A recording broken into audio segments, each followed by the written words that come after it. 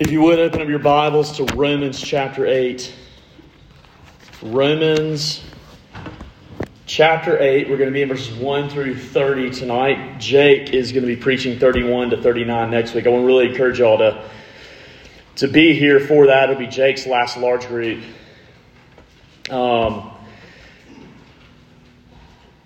2.5 years, which is not a very long time, but for 2.5 years, whenever the last song is playing right before I get up to preach, every single time I'm typically standing back there, and what I'm thinking the last song is, Lord, the students who are here need a real word.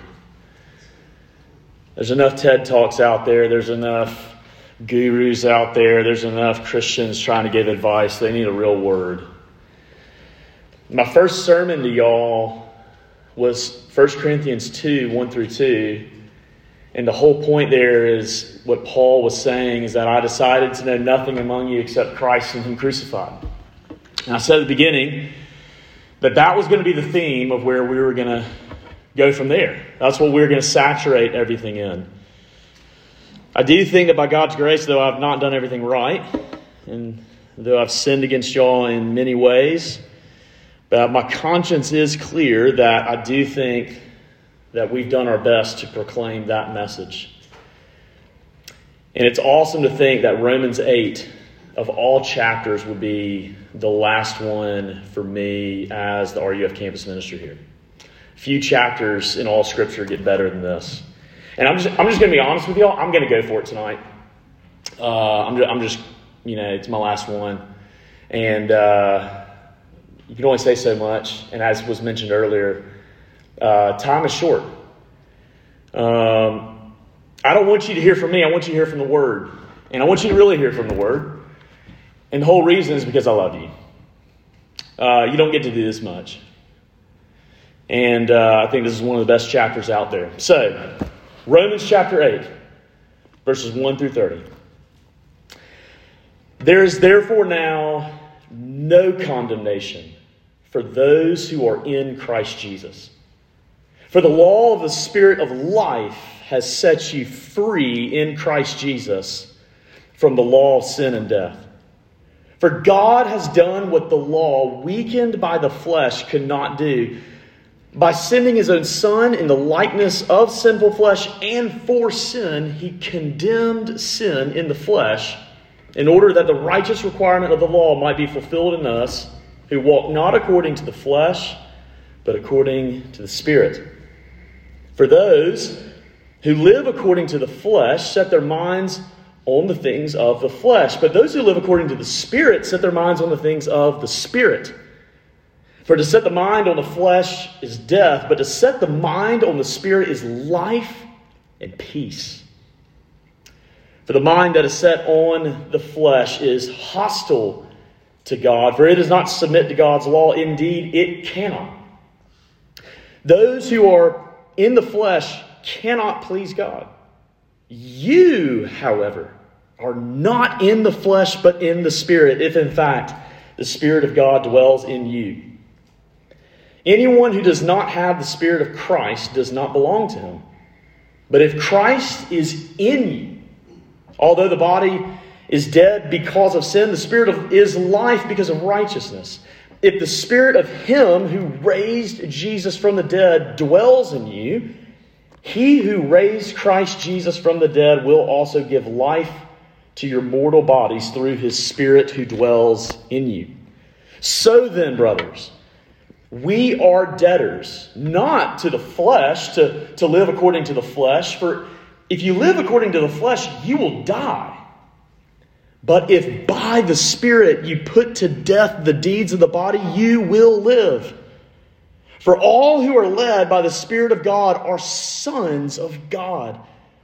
For you did not receive the spirit of slavery to fall back into fear, but you have received the Spirit of adoption as sons, by whom we cry, Abba, Father.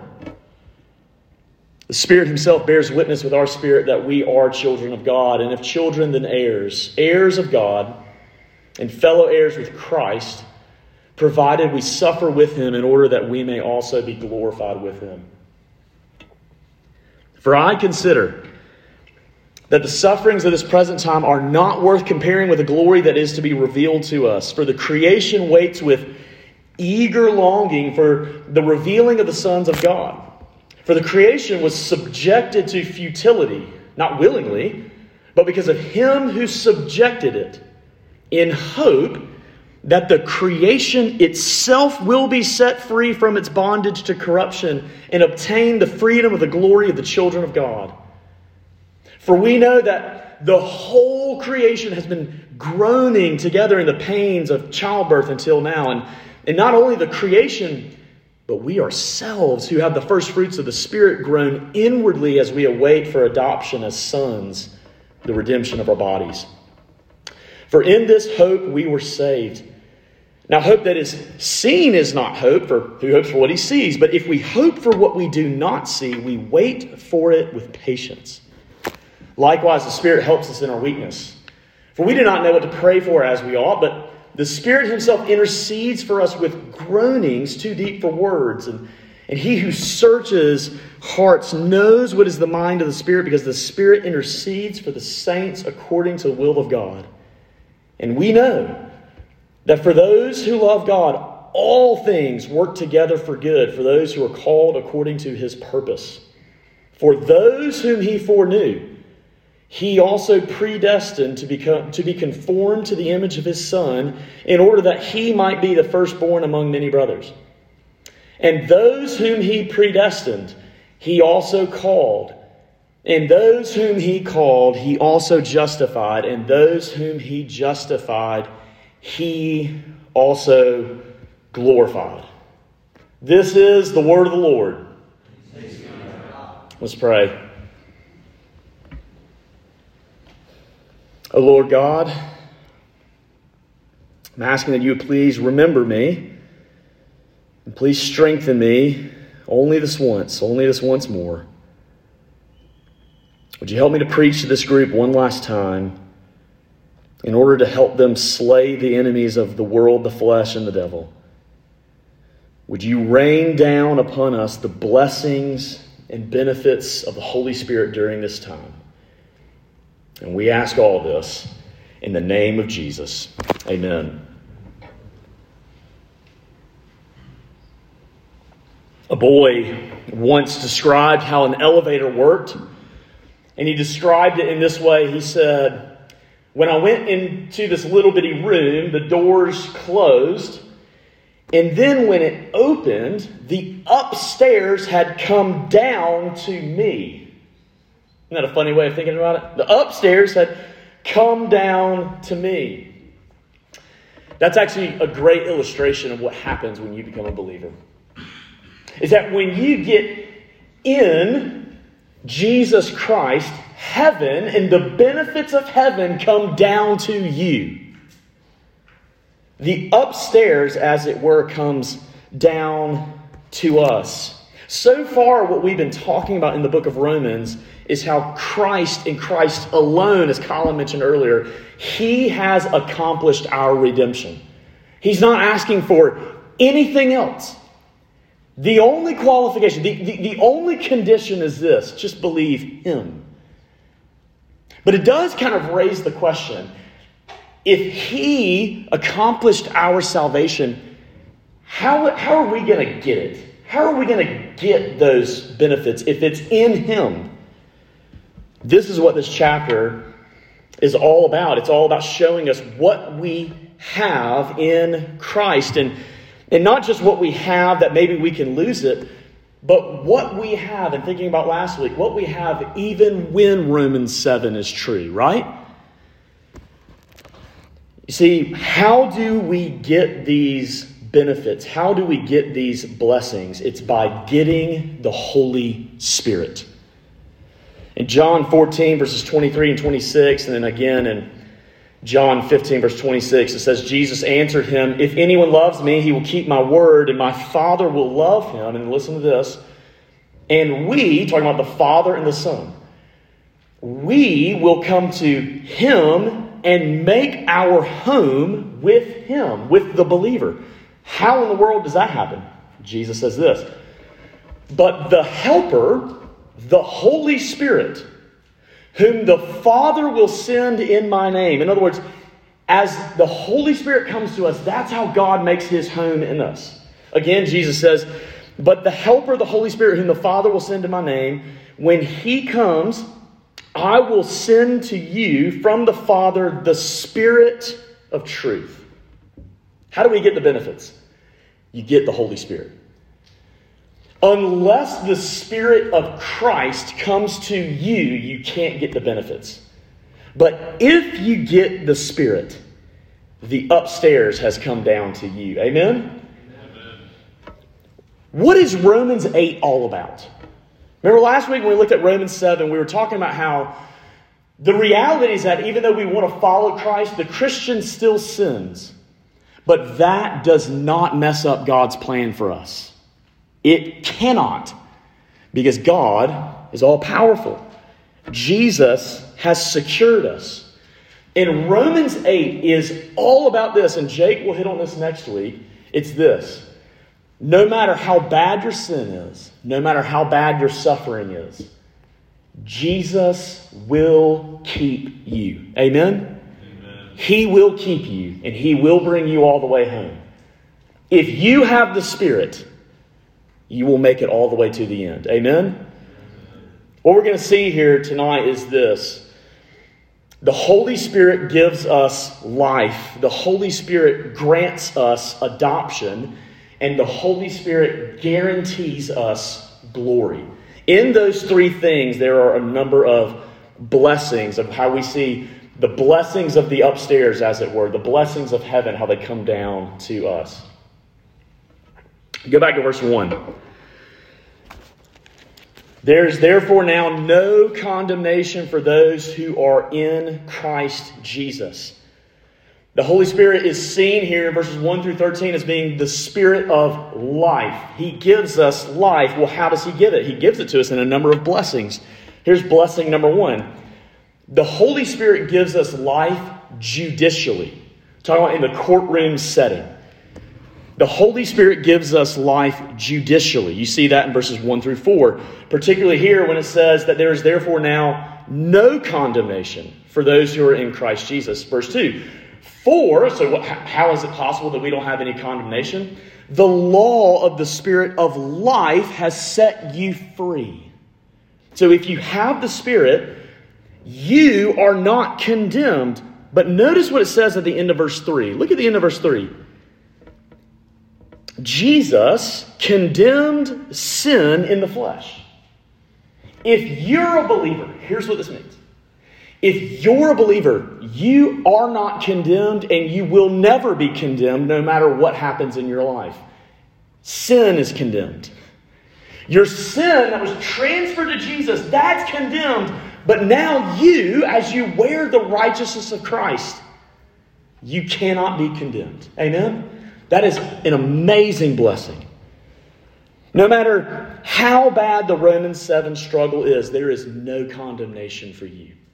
No matter what others might say about you, no matter what you tell yourself, no matter anything, Romans 8 is always true of the believer. Amen? Amen. Try to tell me what sin is possibly greater than the grace of Jesus. Like, try to reason with me if there's anything in your life or anything of the what-if land, as I like to call it. We always think about the what-if land, but by the way, nothing good ever happens when we think about what-if land. But even if the what-if were to happen, could any of that possibly compare to how righteous the righteousness of Christ is for you? No. I love what one basically old dead guy, Samuel Bolton, he said this: if Christ has taken whatever our sins deserved, and by doing so, if he satisfied God's justice to the full, then God cannot, if he's just, he cannot punish us for sin. For that would require the full payment from Christ and also demand from us. It's impossible. It's either all of Jesus or all of you. There is no halfway. Well, what we need to really make sure here is that there are worldviews being promoted here. There are ideologies and theories being promoted in our world right now that even some Christians are trying to adopt. And all it is heaping up condemnation on people. That's all it's doing. We can't let anything take away the grace of the gospel. You can't just let the grace of the gospel be something that you only keep within the church doors. The gospel of grace grips everything in life. And God calls everyone to repent and to believe that. Don't let anyone try to say that if you're a believer, you're still in condemnation unless you do X, Y, and Z. Because the truth is that Jesus took your condemnation. That's what it says in Mark 14, verse 64. It says, they all condemned him to death when he was on trial. And that's what happened on the cross. The Father, in his infinite standard, and I want you to think about this. No matter how bad any atrocity has been in your life, this country, or the history of the world, no matter how bad it might be, the Father so poured out his wrath on his Son that anyone who may have even caused that very same atrocity, they don't have to do anything else to be saved except believe in Jesus Christ. Now that's scandalous. But that's what happened on the cross, is that the wrath of God was so poured out on Jesus, where the Father says, that's enough for me. So my friends, can I ask you this? Is that going to be enough for you? The first blessing that has come downstairs to us is that there's no more condemnation. Here's the second blessing, verses 5 through 8. The Holy Spirit, he gives us life judicially. He also gives us life intellectually. You see this as it talks about how setting your mind on the things of the Spirit. The mind is talking a lot about our thought life and our desires. Here's what it's not saying. It's not saying that you're going to have perfect thought life or perfect desires when you become a believer. We just saw that in Romans 7, right? But slowly but surely, you will grow in having a different thought life, in having different desires. Matter of fact, what tends to happen for the believer is this. When you first become a believer, what we often do is we often love to say, well, can I do this? And is this sinful? What can I do and what can't I do? I just want to make sure I avoid sin. We kind of only look at the Christian life as the negative. We just want to avoid what bad things are and what bad people do. Here's how you know you're growing in Christian maturity. Is that instead of only asking that, you begin to ask more of positively, what can I fill my mind with what's most beautiful? And it's really this, with who is most beautiful. It's like what Philippians 4:8 says, talking about Paul saying, whatever is true, whatever is honorable, whatever is pure, lovely, if anything's worthy of praise or excellence, think about these things. The blessing of the Holy Spirit means that he grants you a new thought life. He grants you new desires. And I think you got to see this on the senior panel, and I've been able to see y'all grow for 2.5 years of how you've grown and just desiring to think more about Jesus. You see, living a life that is led by the Holy Spirit is never separated from focusing on Jesus, as if the things of the Holy Spirit are somehow different than focusing on Him. Jesus himself says in John 15:26, he says, the Spirit will witness about me. In John 16:13-14, Jesus is saying the Holy Spirit will glorify me. The Spirit is like a spotlight. Your eyes look where the spotlight shines. You don't just stare at the spotlight. The Holy Spirit loves it when you continually think about the beauty and majesty of Jesus.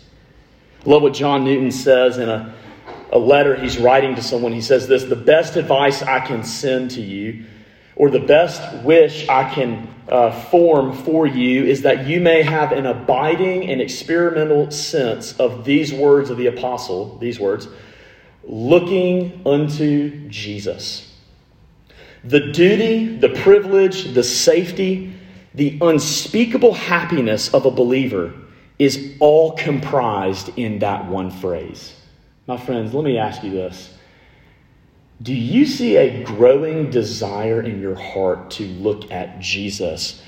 Or are you more obsessed with yourself and your self-righteousness? Because the honest truth is this, that there are many of us who can say we're Christians, but we're really more obsessed with people thinking about us as being Christians rather than looking at Christ.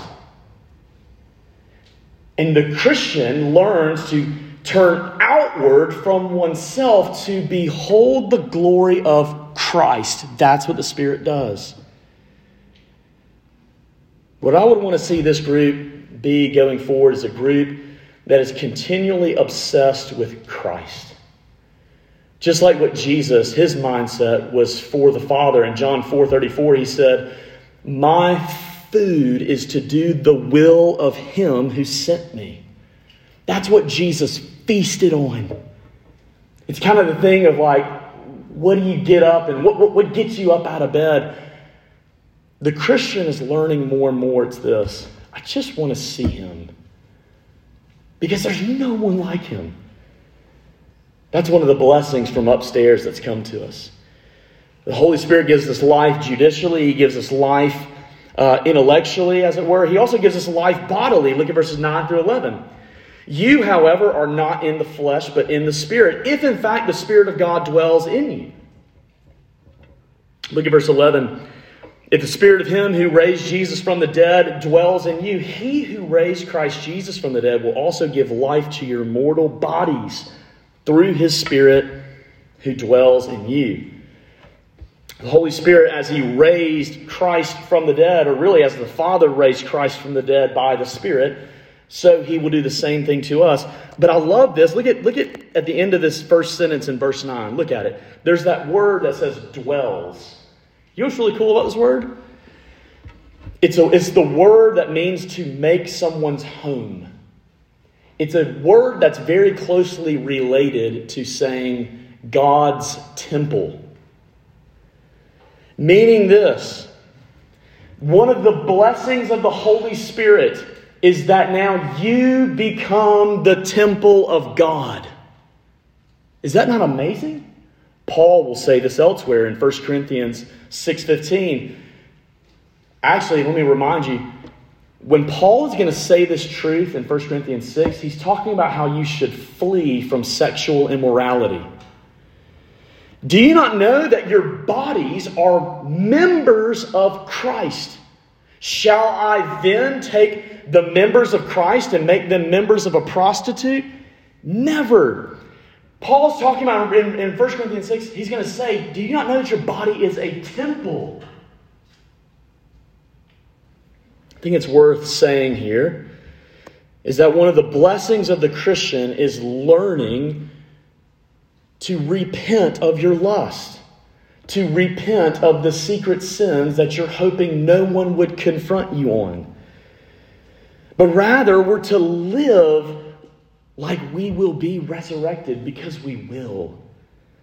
You see, this is a promise here that sin will not be the chief power in our life. There's this process here that Paul's saying is, as you fix your minds upon Jesus, you will grow. You'll learn to repent. Love what Dane Ortland says. Everything that we experience of God is the working of the Holy Spirit.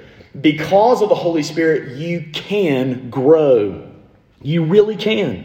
Those feelings of futility, the sense of impossibility, and the settled resignation that you have, that you've plateaued permanently in the Christian life, those are not from heaven, but from hell.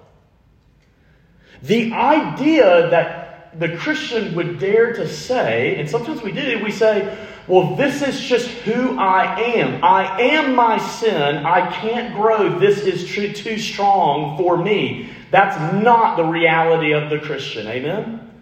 I know that's hard to believe. But the reality of Scripture is true, that if you are a believer, you can fight against your sin, and you will fight against your sin. You You see, because Jesus rose from the dead, you also have risen from the dead spiritually. And now you can fight.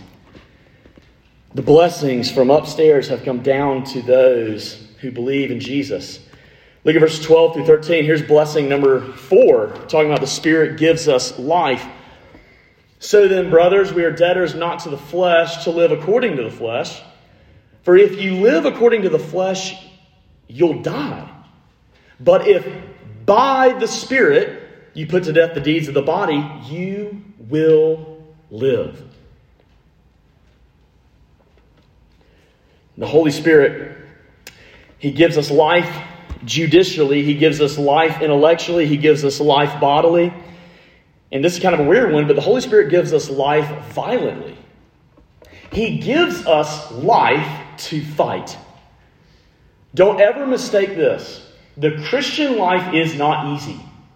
Don't listen to any other prosperity gospel that's out there saying, if you just believe, then God will give you health, wealth, and happiness.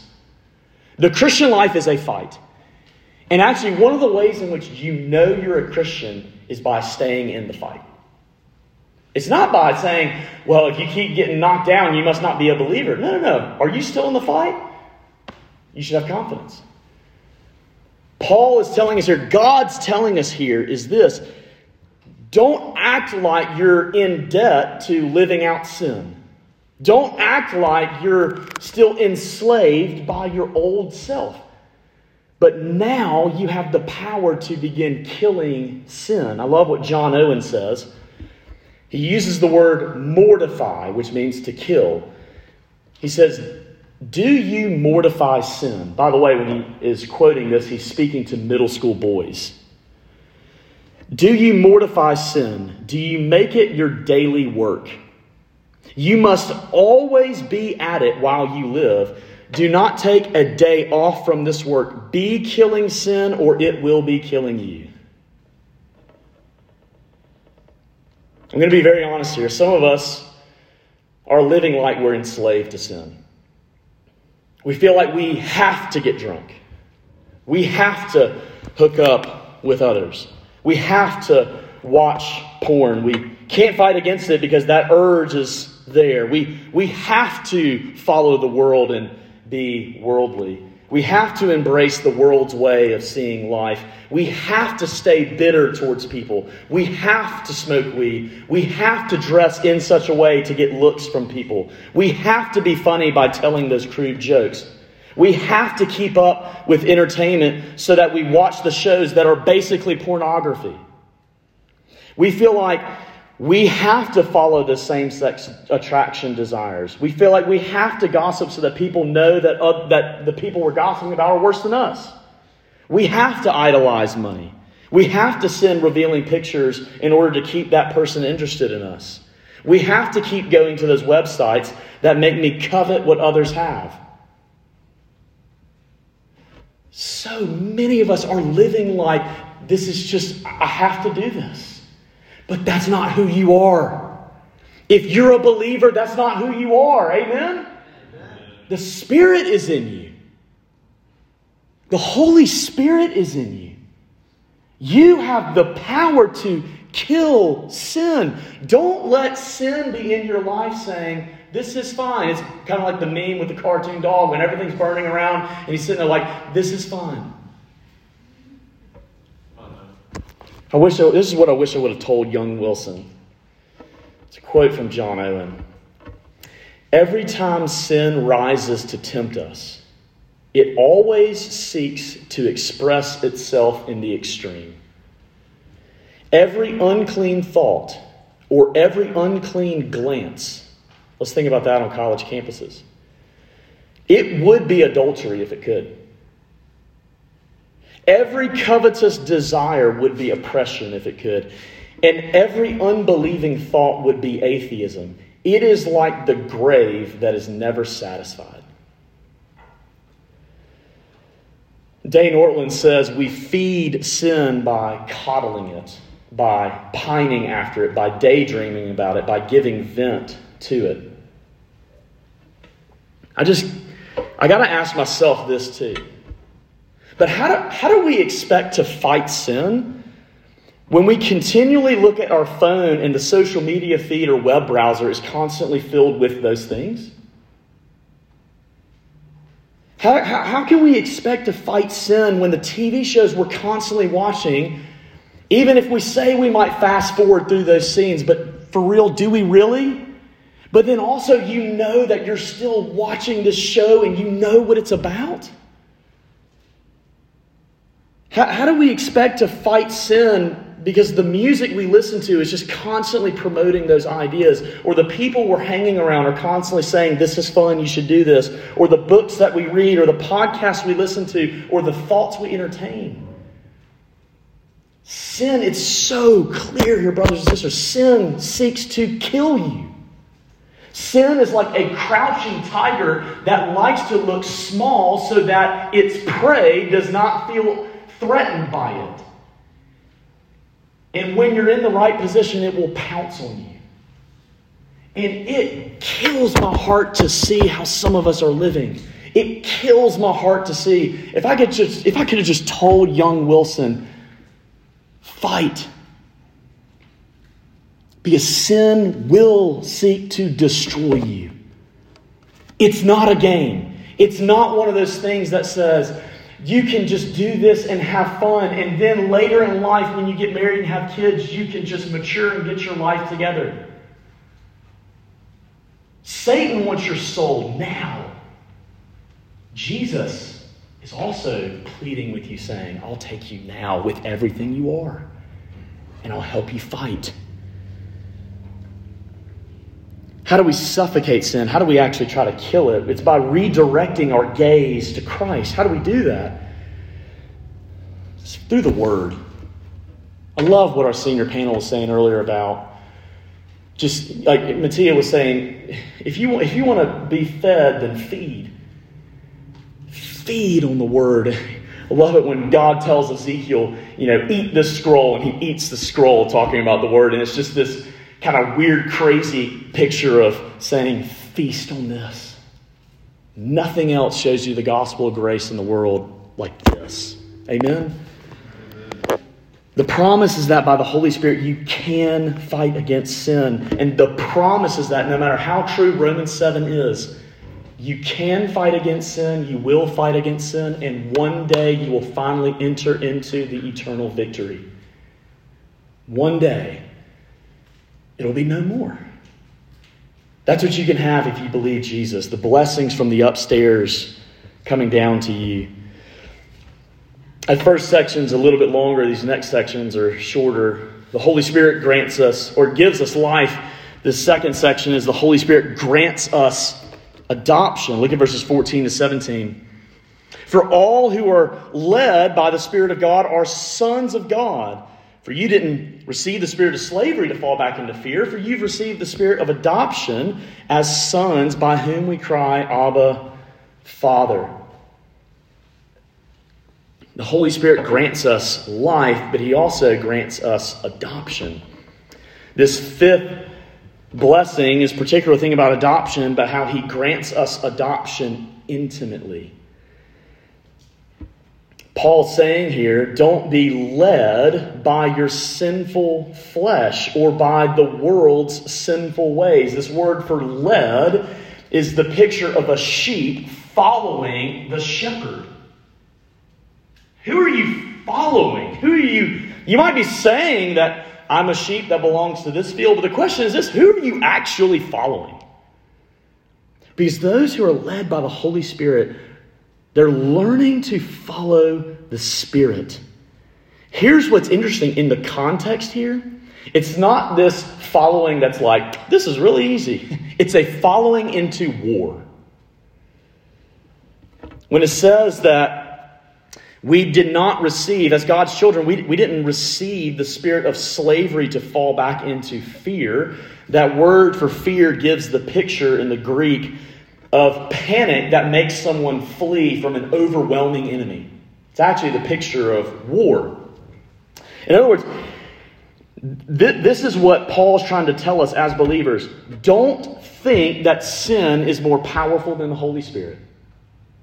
Don't fall into fear thinking that even though you might really struggle with sin still, don't fall back into fear thinking it's going to ruin my whole life and this is just the way things are. God can't work in me. That's not the reality for you, right? See, sin wants you to think that you'll lose your status of being loved by God and lose your status of being a child of God when you sin. Isn't that often the thoughts that come into our minds of thinking, now that I've done this, God doesn't love me anymore? Or now I was a starter on the varsity team and now I'm sitting the bench on the JV team. That's what sin loves to make us think. It makes us think that it's too powerful to fight against. But the reality is that the children of God, if you're united to Jesus Christ, what did Jesus say in Matthew 28? All authority in heaven and on earth has been given to me. I want you to think about this. If you are united to Jesus Christ, who has all authority, then sin, death, the devil, and the world do not have authority over you. Amen? Jesus does. And He gives life. You are His child. How do you know? This is kind of weird, but it's actually when we see that word cry. We receive the spirit of adoption, the spirit of adoption as sons by whom we cry. This word is not kind of like a sweet cry, but it's a loud cry with deep emotion. It's actually the same as Jesus in the Garden of Gethsemane in Mark 14. In other words, it's not a comfortable situation when you're reminded that you're a child of God. Isn't that just kind of crazy? What does this mean? Here's what it means. It means that if you're a believer, take courage that even when sin threatens you most, when sin makes you feel most guilty, most unworthy, most dirty, whatever it might be, the longings that you feel when you're saying, God, would you please help me? God, would you please show me that you love me? Is there any forgiveness? That longing, that tug in your heart to want God, that's a good sign. It's actually in that very moment where you say, I just wish I knew that Jesus loved me, is actually proof that Jesus loves you. Amen? That's just crazy. It's actually in that very state when you just have this anxiety-ridden fear of condemnation, when you feel like you're powerless over your sin or you're hopeless to change, or when you feel like God's going to bring His vengeance down on you to really get you right. That's not from the Holy Spirit. That's from the devil and sin itself. The longing that you have of saying, I just wish I knew I was forgiven, is actually the proof that in Christ you are forgiven and you are cleansed. Amen? The Christian life is weird, isn't it? See, because on the cross when Jesus cried, instead of saying, Abba, Abba on the cross, He cried, my God, why have you forsaken me? It's because of that we never have to if you're a believer. That we can always cry, Abba, Father. The blessings from the upstairs have come down to those who believe in Jesus. That's blessing number 5. Blessing number 6. The Holy Spirit grants us adoption securely. Look at verse 17. And if children, love this, then heirs. Heirs of God and fellow heirs with Christ, provided we suffer with Him in order that we may be also glorified with Him. The Holy Spirit, He secures us and He helps us as we endure till the end. Paul is telling us here, you have to think about yourself rightly. If you're a child of God, you're an heir. Now, here's one of the things that we need to be reminded in Scripture. Men and women can be saved, right? That's a very rhetorical question. But why does the Bible call men and women sons of God? Is the Bible sexist? That's what some people would say. The Bible just prefers men. No, you got to read Paul in his context. Who, in the Old Testament age, who would receive all the inheritance from the Father? Who would receive all the land, all the property, all the riches? Who would receive it? The firstborn son. Why does it say that not only men but also women who believe in Jesus Christ, that you are all sons of God? It's saying this: you will receive the inheritance that Christ himself has earned. Amen? Yes, you can say you're a daughter of God. Yes. But it's showing you here that you could not possibly imagine being in a closer relationship with God. It's impossible. You could not be closer. It's actually because the Son of God came down to earth to save us that we, as one author says, we're sons in the Son. In other words, no matter how bad of sin might be in your life, no matter how late in life you might believe in Jesus, the thief on the cross, he believed in Jesus maybe only for a moment of minutes or hours or whatever it might be, and then he went into heaven and he received everything. Isn't that amazing? Now, we don't like that because that doesn't sound fair. Why didn't he have to do the things that we had to do? It's all by God's grace. But brothers and sisters, you are an heir. You could not possibly receive more in life. See, Jesus has earned for us everything. What does that mean? It means this: the entire creation will be ours. Stillwater, we'll get to this point in a second. Stillwater will be yours. Mars, what is it? I forget, the Stevenson 19 or whatever that gigantic star is, it'll be yours if you're a believer. Because if you're a Christian, when you get to heaven, what is Christ, which is going to be all creation, is now yours. Is that not amazing? I think sometimes we're like, no, we're just going to get to heaven and kind of float in this like ethereal fishbowl and just be like little heart babies and be like, oh, like. Paul is telling us, you're a son of God. And yes, you're going to have, like the Son of God did, you're going to have to go through pain before you get gain. But the gain will be so much better. Because you're an adopted son of God. What's going to come is amazing. That actually is what leads to our next point, is that the Holy Spirit guarantees us glory. Look at verse 18. For I consider that the sufferings of this present time are not worth comparing with the glory that is to be revealed to us. Here's blessing number 7. The Holy Spirit guarantees us glory through patient suffering. I want to ask us a very honest question here. Chad Scruggs, who's the senior pastor of Covenant Presbyterian in Nashville, whose daughter Hallie Scruggs was murdered a couple weeks ago.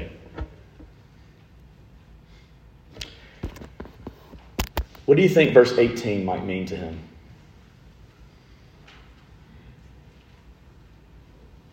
Is the Bible being trivial here about our sufferings to say it's not that big of a deal, rub some dirt on it, it'll be fine? Guys, the pain is real. And I'm telling you, as you get older, you will see friends get divorced. You'll see people have miscarriages or just their children die. You'll see people have stillbirths. You'll see war. You'll see people commit just heinous crimes. Unfortunately, you'll see people commit suicide, have addictions, all these different things. Life is hard. I've had teammates and friends kill themselves. This life is not easy. You might be in the midst of very intense depression, anxiety, or whatever it might be. It's not easy. And the Bible knows that.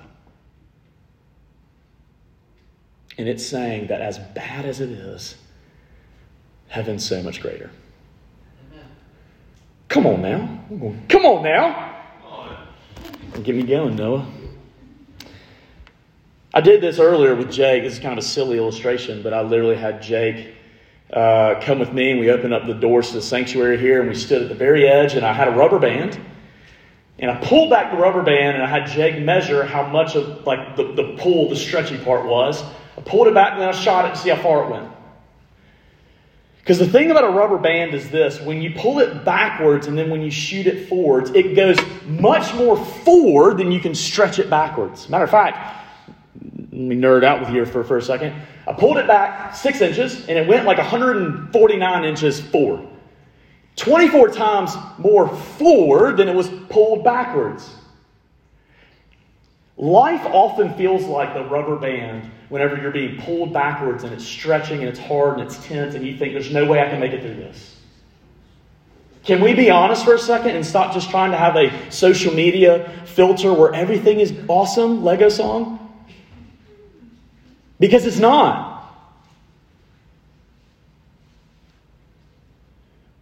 But no matter how hard this life gets, heaven is far greater than 24 times more. Amen? There is nothing so atrocious that can happen in your life that will not be infinitely greater in the future. That's what Paul means when he says it's not even worth comparing. It's not saying life right now is not hard. Paul went through some stuff, but he knows heaven's better. You see, Paul is actually telling us here is that creation will be freed from the curse when the last day reveals that we're the children of God. Now follow me here. Paul's saying, look, the last day, that's the judgment day. Jesus says in Matthew 25 that he will separate the sheep from the goats. The sheep being God's children, the goats being those whom he left in their sins. And when the sheep, who are the sons of God, the children of God, right? On the last day of the judgment day, when it's revealed that they are God's children all by grace, do you want to know what happens? Creation, this creation, is transformed. We actually don't go somewhere else. It comes here. This very earth will be transformed. And as we mentioned earlier about how our bodies are temples, this is what's crazy to think about. In the temple was the Holy of Holies where God's special presence was. Now we, as wild as this is, we're the temples of God. You want to know what happens on that last day?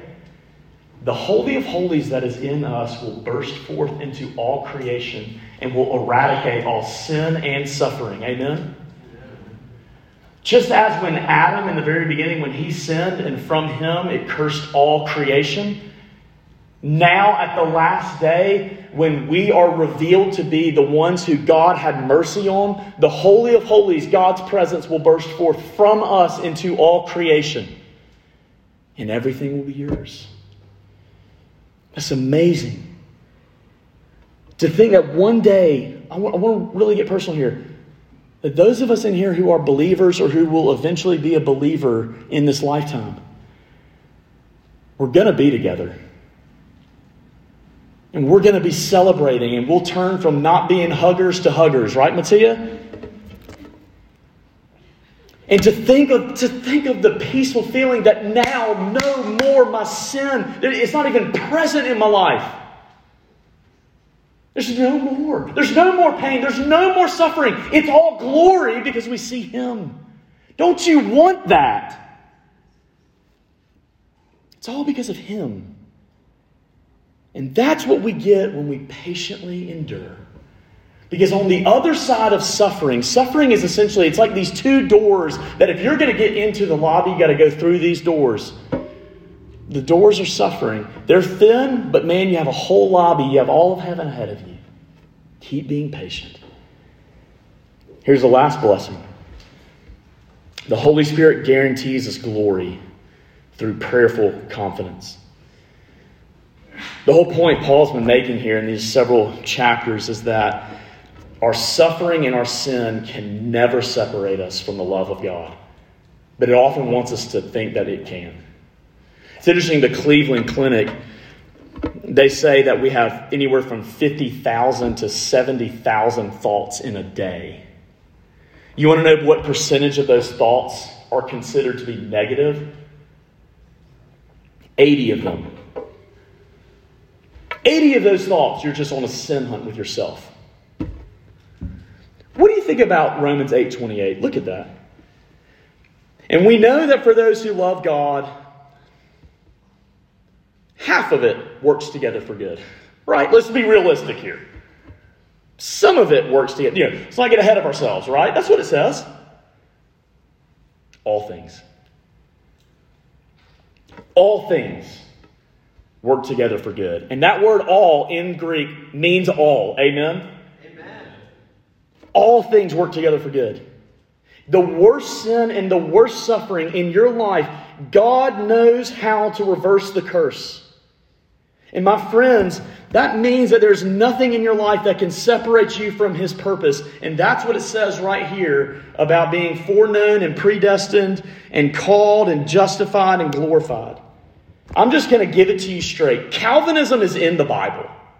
You can't get around those words. They're there and they mean what they say in the Greek. And when it says foreknow, it does not mean this, that God looked through the tunnel of time to see what you would do. There's three wrong answers, or three answers for why that'd be wrong. One, if God looked into the future to see what you would do, if He was going to look into the future to see, well, I'm going to save those who have faith, God's responding to you and giving you what you deserve. That's not grace. Second reason why that's wrong. Were God to look into the future and to see you, what would He see? He would only see your sin. When it says He foreknew, it means that He chose to know you. He chose to embrace you. God stands outside of time. He is not bound by it. And when it says that He foreknew you, then He predestined you. The whole thing is this: you can never be separated from His love. This is not something that people who they say they're Calvinists and they just beat people over the head with it. That's not Calvinism. Do you know what Calvinism is? Calvinism is for people who are fresh out of jail and they have no hope at all, and maybe they have just the worst resume in their life, and they walk into this building and they hear about a Jesus and they look to Him and say, yes, He and He alone can save me. And God says, I will keep you all the way to the end. Come on now. It means for those who feel like they can't make it, who can't keep fighting, who think that somehow because of this sin, because of this addiction I'm struggling with, that somehow God will let me go. The promise here is saying, I love you. And you're mine. Is anything too strong for God? God is saying that He will work all things in our life for His glory and our good, no matter how true Romans 7 is. It is just so crazy how we can look at people and we can say, yeah, you're not a believer. Even when they do walk in here and they're a mess and they say, Jesus is all I got. How ridiculous of that. Because we do that. I've done that. God will save His people. And actually, if you really believe this text, it actually gets you to get off of your soapbox and stop thinking so highly of yourself. Because what's stopping me from being the person who shot up Covenant Nashville? What's stopping me from being the next Hitler? What's stopping me from being named your worst person out there? What's stopping you from doing that? God's grace. Because we have the same heart. And God saves wretches. Amen? And He keeps them. You do not persevere to the end by your own power. God doesn't look at you and say, I am so impressed with how well you've done this Christian life. Come on in. He does not say that. The reason why you persevere to the end is because He keeps you. It's all by His grace. And shouldn't that mean with all this that even when someone seems furthest off, but there's just a little bit of faith there, shouldn't we actually seek to stoke the fire rather than smush it? William Dyke, became blind at the age of 10. Despite this, he was smart, witty, and handsome. And in grad school, he met a woman, he got engaged. Shortly before the wedding, William Dykes submitted himself to some special treatment for the loss of his sight, and he so badly wanted to remove the bandages from the surgery during the wedding ceremony.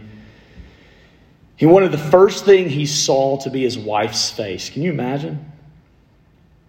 As the bride came down the aisle, William's father started unwrapping the bandages around his eyes. They didn't know if the surgery was going to work.